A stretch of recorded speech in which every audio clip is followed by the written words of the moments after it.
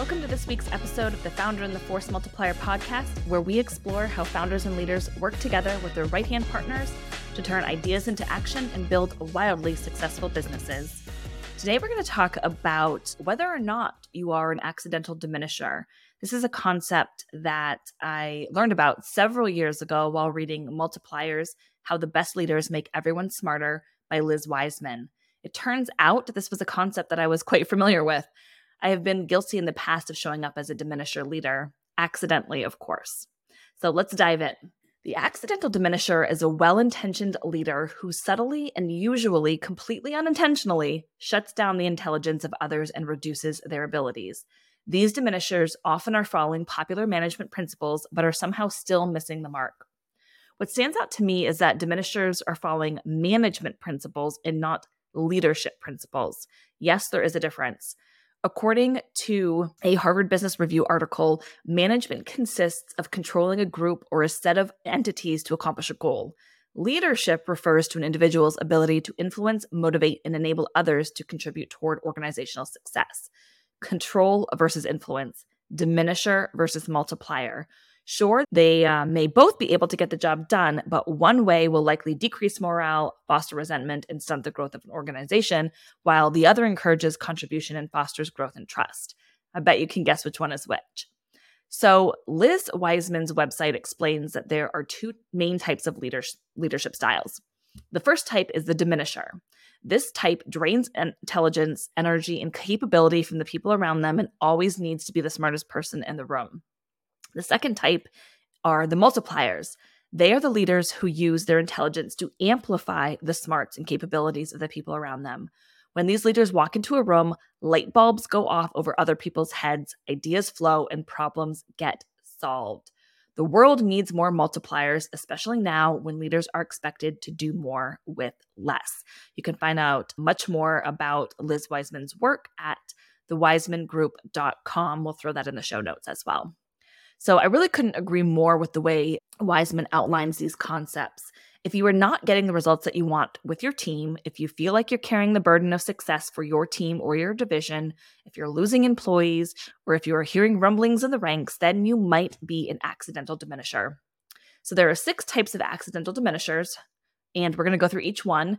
Each type can look like a positive leadership style at first. However, the outcome of the behavior is not always favorable for the team or the organization. So we're going to go through each one and see which small changes you can make to turn your leadership style from diminisher to multiplier. So the optimist.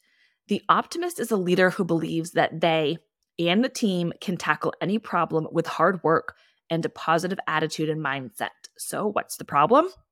Because the team may feel like there's no room for failure, the leader can be viewed as lacking empathy to the struggles of their employees and that their effort is not valued. How do you move from diminisher to multiplier? Focus on increasing your emotional intelligence and acknowledging your employees' hard work. Work on cultivating resilience, not just a positive mindset with yourself and your team. The rapid responder. The rapid responder leader values productivity and keeping the company moving forward at a very fast pace. This leader quickly troubleshoots problems, makes fast micro decisions, has a high sense of urgency, and pushes the company to adopt this level of efficiency. Why is this a problem?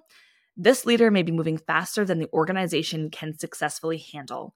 The fast response time may be causing organizational whiplash. Rapid responses may create roadblocks as emails, ideas, and decisions fly around faster than the organization can actually execute. The rapid responder may also be unintentionally diminishing their team's ability to step up and answer a question, provide a thoughtful idea, or ask for clarity because they simply aren't allowing the time or space for that to happen. How do you move from diminisher to multiplier? Wait a certain number of hours before responding to an email that is under someone else's area of responsibility. On an email or Slack chain, be one of the last people to share your ideas or provide solutions. And if you're in a meeting, allow others to speak and problem solve before adding your ideas. Ask questions to get other people's perspectives. Allow the time and the space for others to exchange ideas and solve problems before you add your voice to the mix. The next type of accidental diminisher is the pace setter. The pace setter leader is highly achievement-oriented and leads from the front. They set the standard and the pace for the rest of the organization.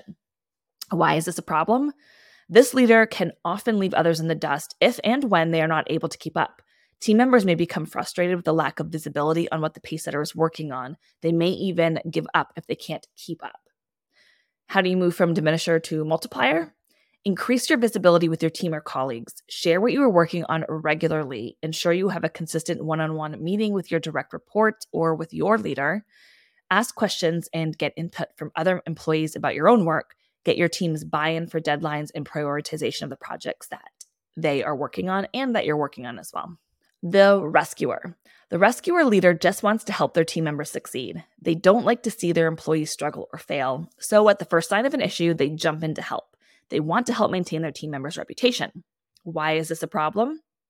The rescuer ends up creating employees who are highly dependent on their leader, which actually hurts the employee's professional reputation. They may not have the confidence or develop the right skills to problem solve on their own. This stunts the team member's career growth. The sign of a great leader is someone who is able to develop other leaders. Rescuers are unintentionally doing the opposite. How do you move from diminisher to multiplier? When employees come to you with a problem, remember that they may already have a solution. Don't jump right into the problem-solving mode.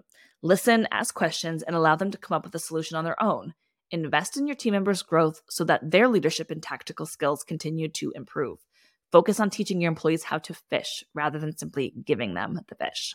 This is sometimes more difficult to do than it seems. Obviously, you don't want your team members to fail, but think about how you learned in the past. And sometimes the best way to learn is to fail forward and take the lessons from that and take those on to the next problem. Okay, then we have the idea type. The idea type leader is a big thinker, a visionary, and has lots of ideas. They innovate and iterate constantly and always want to share their ideas with their team. Why is this a problem? This can turn into the classic case of too many ideas and too little time to implement. The idea type leader can unconsciously overwhelm their employees with all of their ideas. The leader may not be setting clear priorities. Team members may end up shutting down or spending too much time chasing the next big idea of the day. So, moving from diminisher to multiplier, before you start sharing your next brilliant idea, ask yourself whether or not it is something you want your team to begin working on immediately. If the answer is no, it may be best to table it for later. That's a great time if you're a leader listening to this to get your force multiplier involved to help you collect those ideas and prioritize them, as well as put them into a system where you can follow up on them and or review them at a later date. One of the top 3 most important jobs of a leader is to provide clarity, focus, and direction. Oftentimes that means knowing when to get the team fired up and working on a new idea, and it also means that you need to know when to press pause. All right, and finally, we have the always-on accidental diminisher. The always-on leader is charismatic, enthusiastic, high energy, and influential. They have big personalities, are constantly engaged, and always have something to say or share with the group. Why is this a problem? When leaders are always on, they take up a lot of time and space with their energy and exuberance. They may often repeat themselves or dominate the conversation. This type of energy can overwhelm the team, resulting in team members shutting down, tuning out, or ignoring what this leader has to say. When you're always on and pushing for your own agenda, you're going to dampen your team's creativity, confidence, and engagement. How do you move from diminisher to multiplier? This is another good time to focus on emotional intelligence and strong communication skills. There's nothing wrong with being enthusiastic about an idea, but share the idea, data points, and a convincing argument once and then pause, allowing that space for questions and counter arguments and iterations on your original idea. It also means making sure that you're managing your own energy as well as keeping a pulse on the room around you so that you can match and mirror the energy of the moment and know when to bring the room up, when to need to bring the room down, and when to just maintain neutrality. Let's take an example, a real life example of being a diminisher leader.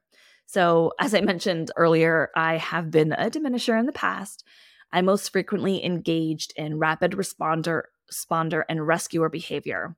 As a rapid responder leader, I would feel insignificant and inadequate if I didn't respond immediately and faster than any other team member. I would be the first to share my thoughts or answer a question by email, but no more. I have since flipped that around and usually let a full conversation play out, review the email thread, consider all angles of the conversation, see what new information came in from other team members, and then I add my 2 cents because at that point, it is actually worth something.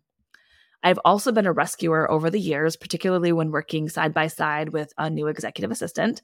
Too often, I would hold on for too long to certain tasks or micromanage a project because I was so afraid of that individual failing or looking bad in front of my executive or a client, which in my mind, if they looked bad, then that meant I had failed.